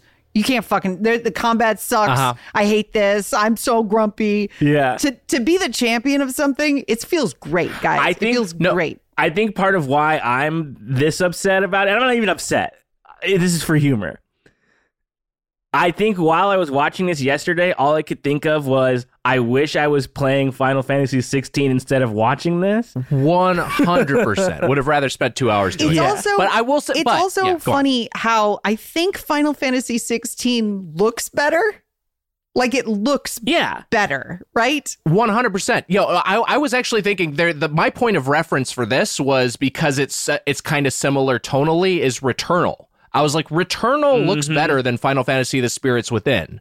This game that you can control in real time, and that's just that like The Way of Water is just like, it's staggering how much technology has advanced in 20 years. But yeah. there are, I think you can see different teams working on different shots in this movie, because there are some shots that absolutely fucking hold up. There are shots like she's walking down a hallway and everything in the hallway is lit immaculately, and you're like, that could be great lighting. That could be a fully modern CG shot in a fucking movie. Yeah. There's a couple shots where like she's like, there's one where she's like laying on the ground and like the fabric of her outfit is perfect and the rubble is perfect and the fire is perfect. And I'm like, whoever this A team is who's on some of these shots, they're fucking killing it. And then there are other shots where it doesn't even look like they animated Steve Buscemi's character's face for his jokes. Like, it looks like somebody telling jokes through a mask. And then that's a big issue. Then there are shots where like there's a shot of like Hines' assistant, and that guy looks real. Like, he fully bypasses the uncanny valley in like one shot. And I was like, what is, there's part of what's weird about it is it swings really wildly from working and not working visually. Like, there are shots that I'm like, did you finish this? Because the faces are so static and like mannequin-esque. And then there are shots where it's like, fuck, this looks incredible. The woodenness of the expressions on the characters is a huge issue with this movie. Most of them are just really vacant. Yeah. And that's it, more than anything, that makes it feel really dated. I don't think motion capture was used for this movie. I could be wrong. I think Ebert's review says it is. It is, okay. But it wasn't, it certainly wasn't what we have now, where it's like Benedict Cumberbatch is playing, Smaug, and where his performance is mapped onto like so we're not getting a lot of the granular detail of like an actor's motions. Not that you necessarily need to do that. There are also like animated movies that are that are super expressive that don't use motion capture, but like it's played. It's too wooden or too subtle, whatever it is. Like, it just doesn't come across in terms of the expressive of the characters. All right, I have a paper from MIT that describes the in this culturally liminal space, the diverse production staff painstakingly constructed the movie using the following process. So this is a breakdown of how they actually made it. First, frame-by-frame storyboards were scanned into a slideshow Avid system while the voice actors recorded the script. Using a program called Alias, or Wavefront Maya, the scenes were blocked and shot with virtual cameras, which moved like real cameras to provide the necessary cinematic look. Storyboards and layouts were then sent to the animation and motion capture departments. The former held the subtext and character emotions for the story, while the latter contained camera moves and character blocking synchronized with the voices of the actors. According to animation director Andy Jones, animators debated on what made a character more human, the way it moved or the way it looked, and finally decided to focus on its look, particularly the face and fingers. Also, due perhaps to Sakaguchi's penchant for elaborate storyboarding, the crew paid more attention to conveying the emotional state of the characters through appearance rather than through dialogue. Motion capture accounted for 90% of the body movements that were used in the film. Got it. But it looks like in addition to large movements, motion capture was used to get the bodily nuances of the performers when they were still, nuances that were difficult to animate but easy to record through a 16-camera optical motion capture system and the tracking software from Motion Analysis. So it looks like it was a real merger between hand animating some of these facial changes and then like major structural motion capture for bodies. I will say that the facial expressions are often very wooden, and they're not aided by the voice performances from most of the cast. Most of which are just like, Ming-Na has talked about like was in total isolation, and I think her performance is good and is one of the things that anchors this film. But all the actors were working on themselves in the booth. I don't know if they were directed by Sakaguchi or by the voice director. I mean, Sakaguchi does speak English, so I imagine he was at least involved. But so that performance is pretty good, and I think Dr. Sid, Donald Sutherland, is pretty good. Beyond that, most of the cast is just so lifeless. I mean, you mentioned Buscemi, and it's weird, Buscemi seems so flat throughout this. Again, it could be how he was directed, it could be the takes that were pulled, but it's just he's supposed to be the wisecracking guy, and so many of his lines have so little energy. And then, Perry Gilpin, I think, is pretty good. You can kind of see an alternate career path for her. Roz from Frasier, where she maybe was kind of a Michelle Rodriguez sort of, type in action movies. So I think she's actually good at kind of playing the badass Marine here. But James Woods and Alec Baldwin, not good guys. No. But generally good character actors. But they're so fucking flat in this movie. Baldwin's performance is... It's awful. It's the worst he's ever been. It's remarkably bad. What did he think he was doing? I wonder if he just had no context for what the movie was, or maybe he just read none of the script and he just did all his lines in isolation. James Woods has a line where he's just accidentally released aliens into the sanctuary city of New York in order to do a false flag attack and create the need for him to use his big gun. And he fucks it up and the aliens get loose and he just goes, "What have I done?" Hey James, you want to do another one? Can we get just a run of those? You've got it. I got to get out of here. I got a Capri Sun to finish. If I do one more, I'll have to tell you something I think about politically. They were particularly bad, and not just because they're bad guys. Truly awful. It had the vibe of, and I'm not denigrating all of these types of performances, but it felt like early voice acting in video games. It felt like Final Fantasy you're right. or something. It felt like 90s video game tier voice acting. And especially for James Woods' character, because character design is very anime. Yeah. He's this gloved, coat wearing mustache, doesn't have a mustache, but he might as well have mustache twirling type of villain. 100% hair. He looks like a fucking Nazi, and it feels like a performance where you can't go too big. He also does the most anime thing I've ever seen in a major motion picture, which is when he's contemplating what he's done to New York City, he takes out a gun and puts it to his own head. Yeah. That was insane. That actually rules. That's actually great. I forgot about that until you just said it. But also James Woods was in Hercules, and he was he's fantastic. He was Hades, and he was great in that. He's voice acted before. He's fucking great in Kingdom Hearts. Yeah, he reprises Hercules in Kingdom Hearts, and he's really good. But it's interesting. Maybe he didn't care about what he was doing in this one. It makes me wonder, maybe they were just limited in time, or just the actors didn't have a lot of context, or just maybe it was how they were directed. I have no idea, but it's I'd like to pretty universal. That the direction was more realistic. It's going to be really realistic. Could be that, yeah. More realistic. Play it smaller. Maybe that was it. I want to point out a couple other things from this movie that I loved. One is, very early in the movie, Dr. Sid takes out a journal and he says, he opens it and shows it to Aki. And Aki's like, "What is this?" And she reads it and it's perhaps there are spirits within every living thing. And those spirits could, help heal the planet. And he takes this diary and he's like, "I wrote that 40 years ago." And then he throws it in an incinerator. And, and she's like, why are you doing this? And he's like, because Galileo was punished for his views.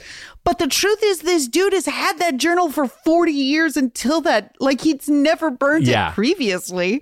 But I do still like that moment because it kind of sets the stakes of like what the like there's things like that work. I really like the tech design in this movie. I think a lot of it looks very fucking Midgar-esque. And I also really like the jelly drops, which like when these soldiers leap out of planes, they do it without parachutes and they fire jelly at the ground and then hit the jelly and slow into like a regular landing. And I was like, that's fucking awesome. That's a cool idea. But movie could have used more of that because a lot of it does feel kind of generic. I also say, like, just on the mechanical design sense, the actual Zeus cannon is really well rendered. And that moment when that thing comes to full power, and then later on when it's fucking destroyed, all that shit looks I like the way the Phantoms look. I like the Phantoms. I think the Phantoms are cool. There's some good artistry. Firing a fireworks gun in order to see them, fucking great. Like wherever those particles fall, which is also a great way of like saying, hey, we need a weapon that has a lot of particle effects because that's going to really show off how good our CG is. I really liked. So New York is surrounded by this like bubble, this like energy bubble that keeps out the phantoms. And you're like, that's a great concept. Okay, cool. And then they say, if that's true, then what else is true? Later, by creating a mini submersible that has the bubble technology, like that bubble shield constantly being refreshed around the outside of it. And I was like, fuck yeah, guys. Because if you had that tech and you needed to go somewhere else where there might be phantoms, you would totally use that tech. Then I was like, but why don't they just surround the soldiers with that shit? Like, why aren't the soldiers in essentially like... If this is true, what else is true only goes so far, you know? Like, you can only think about so many things. They should be in, like, That's hamster true. Bubbles. Like, hamster wheels. And, like, running around in big bubbles. Anyway. And the bullets should be that. Mary really laughed at... There's a moment where... over the course of the movie, this, like, party builds up, and you got, like, essentially Vasquez from Aliens... yes. Steve Buscemi, like you've got this like that's the little squad Very yelping character. of dudes, and one of them gets impaled. And Ving Rhames' character. Yeah, Ving Rhames gets impaled, and then he's like, "Leave me here." And they're like, "No, we won't." And he's like, "No, leave me here. Just give me a gun." And they're like, "Okay, do what he says." And they give him a gun, and he's like, "Now go." And they turn around and just walk away. Like, without any sense of urgency. They just... Yes. Like, well, he's got it. I'm just going to walk slowly away, which is really funny. That struck me as like maybe that was just a the production workflow of like they did maybe they motion captured it earlier with them walking, and then when they were animating it, they're like, well, fuck, this doesn't work, but we already did the motion capture section, so we're locked into this. If we speed it up, it's going to look weird. So then the final thing I want to shout out about this. Did the movie reignite my interest in having this Final Fantasy Seiko watch? Yes. Have I looked at my own wrist and thought, can I wear an Apple Watch and the Seiko Final Fantasy watch at the same time? Yes, I've had that thought. Then I was like, why isn't there a cyberpunky like Apple Watch face? Like, why are they all so, I mean, it's Apple. So, they want it to look friendly, not like mean and terrifying. But sure. The final thing I want to shout out about this movie is there's a beautiful Spirits Within credits song that plays, which... That song's great. Yeah, it's a great song. But the second song that plays during the credits is by then superstars Larkin Seal. These were the guys who did the opening theme for animes like Full Metal Alchemist and Great Teacher Onizuka, right? Big, like there's big... They played Madison Square Garden. Like, these are big fucking J-rock stars. And it felt surprising to hear their voices start screaming out the Spirits Within second theme, which I assume was the first theme in other territories, but I'm not sure. So let's play a little bit of Larkin Seal's Spirits Within song.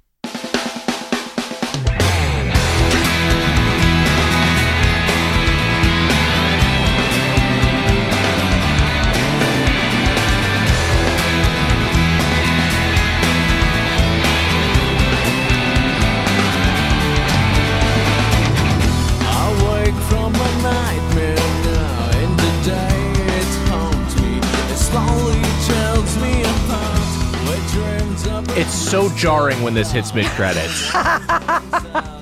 It's so disorienting. This fucking sucks. Yeah, it really is just late 90s butt rock. That hits after a very, plaintive and beautiful song that precedes it.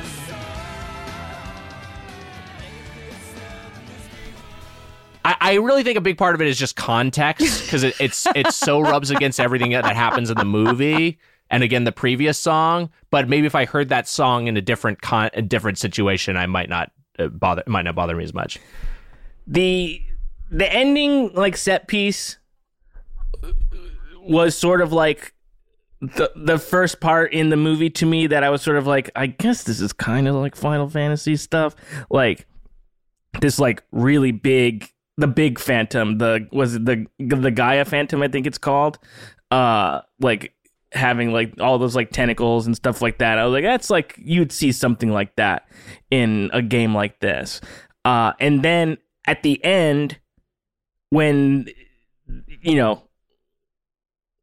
when Aki is looking out into what has happened after the resolution of the film, the world beyond that looks what I would think a Final Fantasy world looks like. Yeah. At the very least. Yep. Because the rest of the movie is all brown or gray. Yeah. And it's not really fun to look at. At least there's a big splash of color. Not a lot of color. It's blue and white and maybe some trees. But I thought that was the most Final Fantasy at the very end. And then you see an eagle or a bird of some kind flying, and then the music starts, and then it's over. You know what? It's it's a lot like. Oh, go on. I had an answer to an earlier question that I found, and I wanted to answer that earlier question. Mm-hmm. Animator Matthew Hackett, this is from Wikipedia, but source is The Making of Final Fantasy: The Spirits Within Blu-ray featurette from 2007. Animator Matthew Hackett stated that while motion capture was effective for many of the scenes, in others, animators still had to use or make all their movements manually. Hand and facial movements were all done manually. So, yeah. Holy shit. Yeah. Yeah, that's really labor intensive. It explains why a lot of the dialogue is done with characters wearing helmets that cover their faces because they don't have to worry about lip flap. But it also does make it all feel kind of lifeless. That made me think that it kind of resembles in terms of the absence of emotion from the characters. It's like the quote unquote live action Lion King remake. Yeah, how just all these animals that are meant to be based off of photorealistic ones. They can't convey any sort of expressiveness, and as such, it maybe even makes the voice performances themselves feel a little flatter. What I was going to say is that what you were talking about, Matt, is I think this was that era where they were with adaptations of nerdy shit. They were just still running away from the source. Mm-hmm. I mean, the X-Men franchise was obviously a lot more successful, but that was another thing where it's everything has to be cool and sleek and gunmetal and black. Yeah. We can't, if we're going to reference the X-Men, we can say, they certainly can't be. We'll have a joke about them wearing yellow spandex, right. But we certainly aren't going to lean into what people like about the comic book. And that's the same sort of thing here. It felt like they ran away from everything, including removing, getting rid of Uematsu and getting a more conventional film composer. It's funny how much work Marvel has done for the Marvel Cinematic Universe has done to change that. Destroy cinema. But Wait, I mean, those like, eyebrows. It's Marty. like by the time you're watching like Thor and Spider-Man and Captain America, like all of them in their bright colors. For sure. Like you're like, they had to do so much lifting because I think that the reason the X-Men are wearing all black leather in the early 2000s is because they were afraid that people would say this is gay. Like literally that. Yeah. Like it would have been like, oh, I don't like this. It's not hard enough. And all of the work that Marvel has done to like arc us out of that so that when you see Captain America, you're not like, that guy looks gay. And instead are like, these movies are have less and less return value here. I think the Sam Raimi Spider-Man too, were a big part of that. But even just embracing what was cool about the IP. Even Spider-Man is like his costume is toned down. Like it was like a middle ground. Yeah, for sure. I would like to read as we near the end of this podcast, or at least this segment of the podcast, I would like to read a quote from the official U.S. PlayStation Magazine, issue 47 from August 2001, which, of course, comes out a couple of months earlier. So it predates the release of Final Fantasy: The Spirits Within. After seeing the technical achievements of The Spirits Within, the future seems very bright for Sakaguchi. But the future also seems bright for one other star, Sakaguchi's virtual heroine, Aki. It would seem that she has a strong career ahead of her in future games and certainly in movies. I definitely want to make Aki our main digital actress, says Sakaguchi. As any real actress, we'd like to see her in other features such as commercials or even comedy movies. And in an industry based around image, Aki may have a one-up on the rest of Hollywood. Because Aki is a CG character, he says, we have the advantage of showing her at any age. We can even have her come back as a 16-year-old girl. That alone is sure to spark plenty of jealous looks from all the rest of the girls in Tinseltown.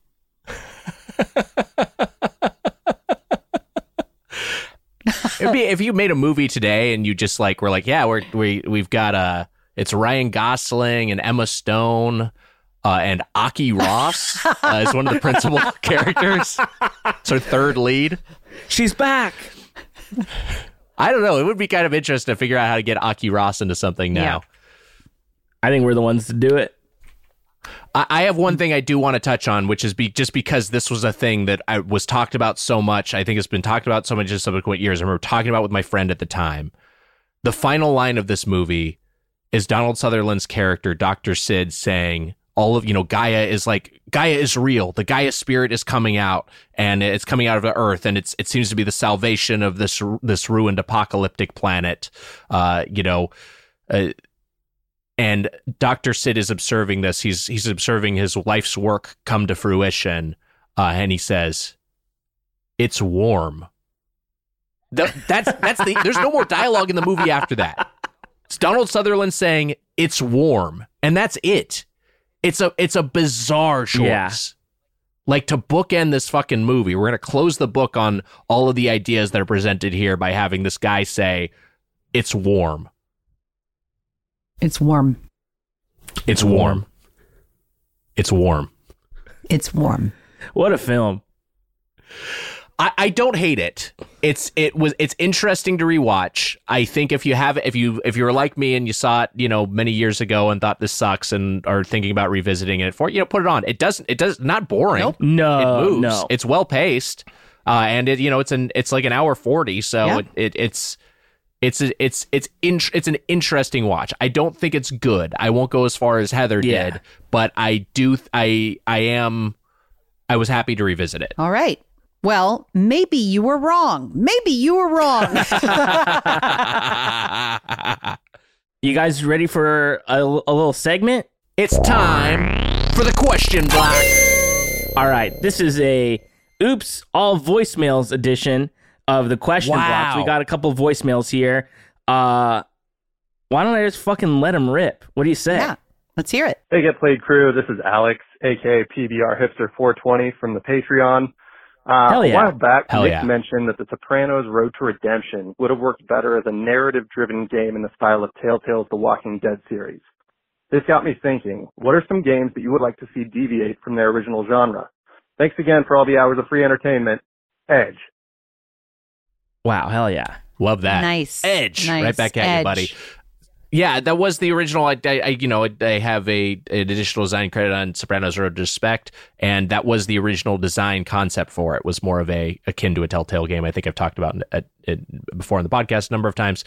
So yeah, we're talking about genre shifting something into that format, or is it more general than that? It's just genre shifting something else. Oh yeah, any genre shift, like a if a Final Fantasy. Well, it's kind of the same thing. Final Fantasy Telltale game. It doesn't have to be a Telltale game. It could be and how Final Fantasy 16 is more of an action game than it is an RPG, right? You know what it makes me think of is Metroid. The Metroid series made such a great transition from 2D to 3D. Like probably the most successful version of that, going from the 2D Metroidvania genre to being an FPS.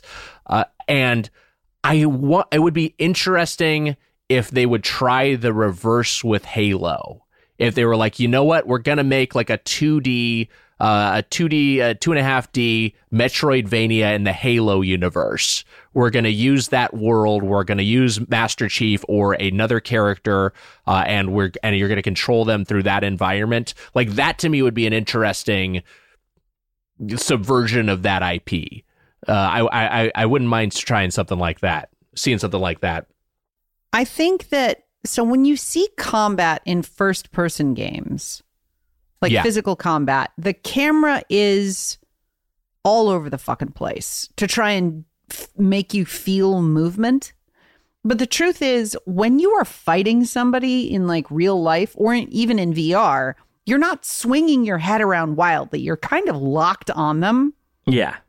And they stay visually in the dead center of your conceptual space while your fists and shit like fly at their heads. I would love to see a first-person Street Fighter game where like, I don't even know how you would do it. I know that there was like some genre shifty stuff in, I think, the 3DS Street Fighter game, but I don't remember what that was. I don't think it was a first person Street Fighter. I think that there is an opportunity for a first person action game where you are punching and kicking and doing special moves on the people instead of using guns. Apodaca, what's your take? Probably a Tony Hawk text adventure. Honestly, like if there was a Kingdom Hearts text adventure game, I would play it. That's sort of different enough. I think that'd be probably top of my list. Even a Metal Gear. There is a Metal Gear Tactics game, I think, right? I don't know if there's like an XCOM with Metal Gear. I don't think so either. I don't think Metal Gear Acid is like a card battler. That's different, that's right? its own thing. A Metal Gear XCOM would be good. That's an interesting. Unless we're forgetting a game. Yeah, if because they did that with the Gears of War. They did Gears of War Tactics. There, it was actually pretty good. I think there's that's like, I don't know. Me coming up with this right now, it's probably the best idea I've ever heard in my life.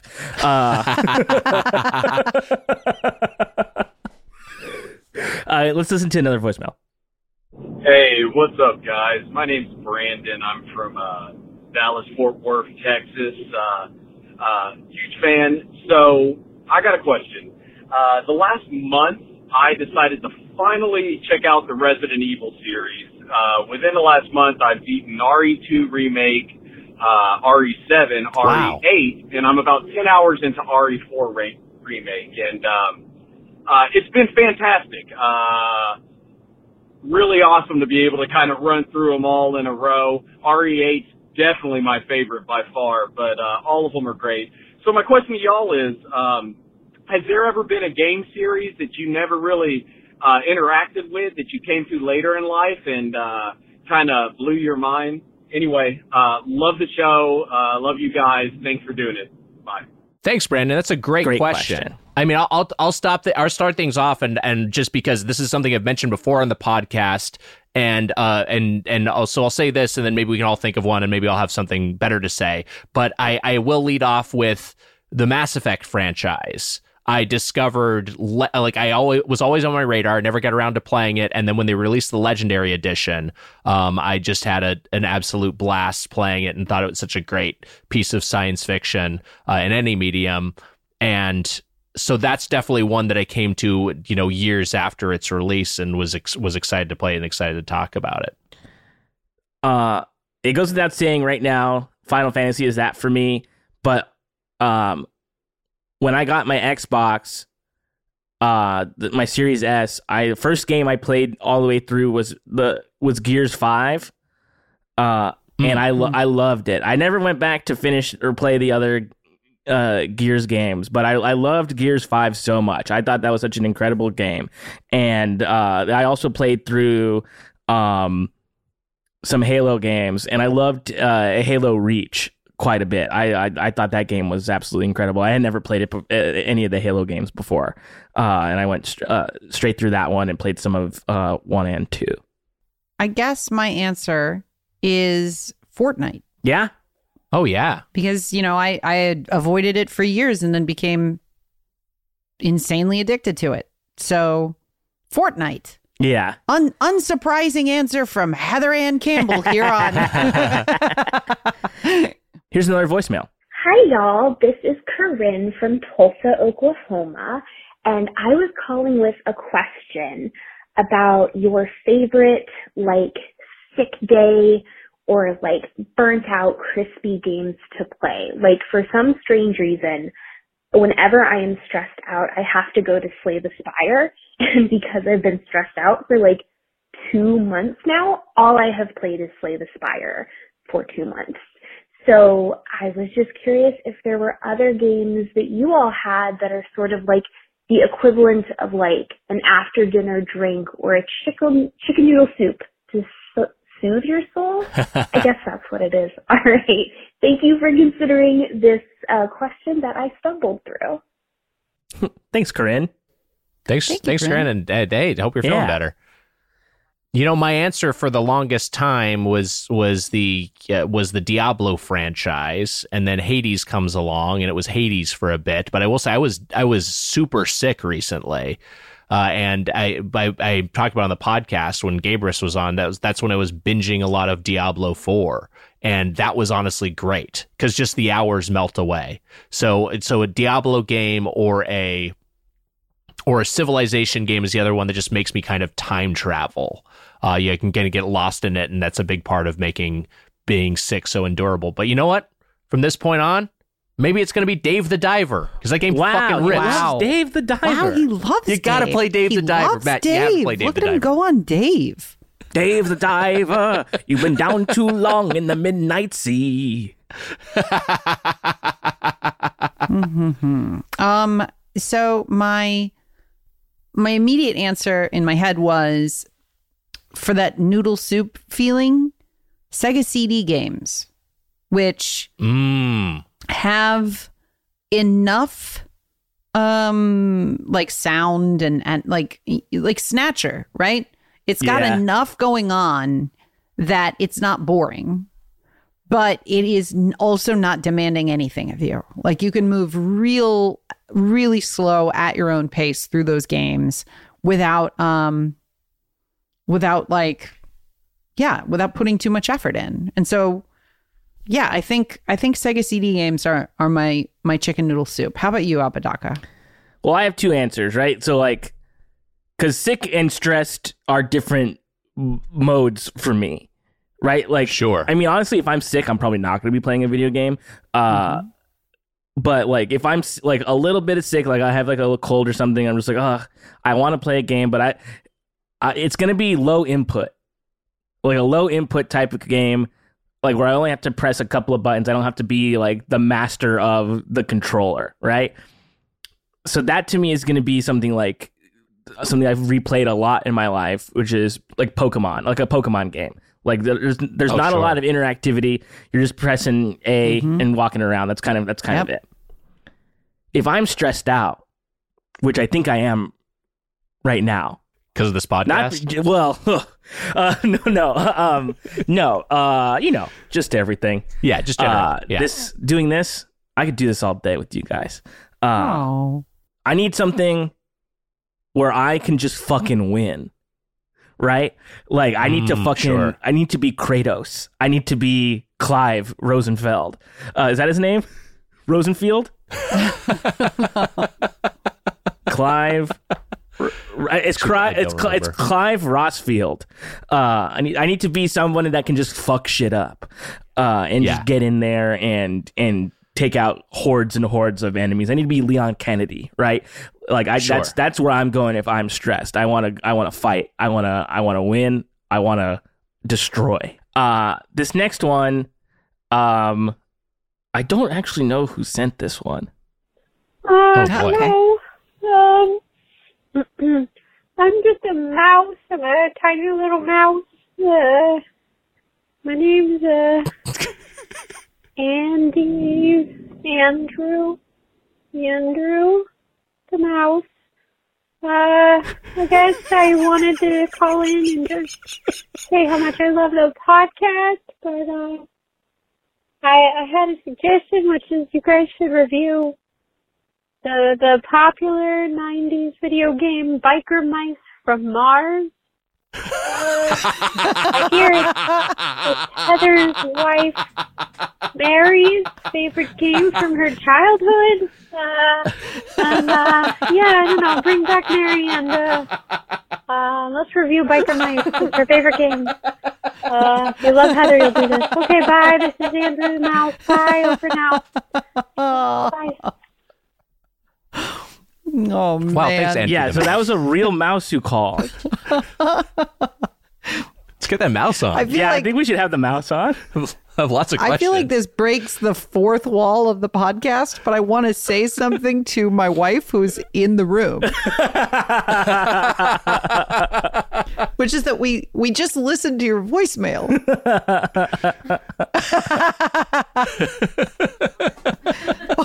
Oh, the mouse who wants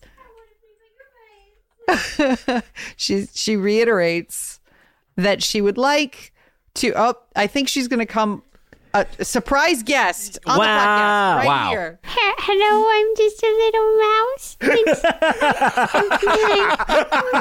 Maybe you should play a video game about my people, Biker Mice from Mars. And have Mary Laws on the podcast. Bye.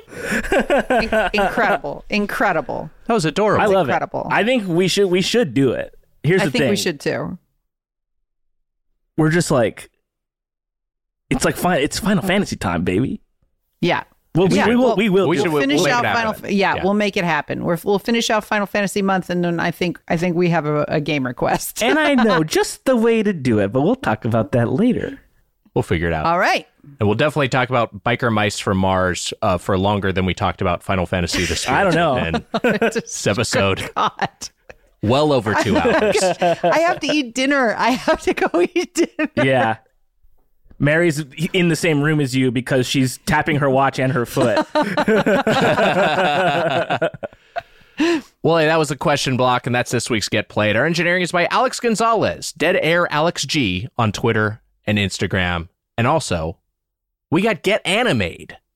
You get played here, but you want to get animated? Check out our paywalled show, which you can find only now at patreon.com/getplayed. Heather, what are we watching this week? Podcast was longer than the movie itself. That's making content, baby. We are watching The Melancholy of Haruhi Suzumiya, mid-2000s mega hit, The Melancholy of Haruhi Suzumiya, where we are in the final stretch with the final 2 episodes of The Melancholy of Haruhi Suzumiya, which is in broadcast order. So those are episodes 5 and 6. 5 and 6 this week on Get Animated, which you can find at patreon.com/getplayed. I know it's confusing, but we're Get Played. So we're Get Played. Patreon.com/getplayed to get animated. Yeah. And past guest John Gabris texted me, Nick, you got to play Dave the Diver. He texted you right now? I replied, oh. No, this was while I was playing yesterday. I was like, dude, I was just playing. It's fantastic. Guys, You gotta play Dave the Diver. I gotta eat dinner. Okay, sorry. We'll wrap up the episode. So yeah, this has been a great record of here listening to us talk about one of the best movies ever made, Final Fantasy: The Spirits Within. And if you disagree, then you got played. It's warm.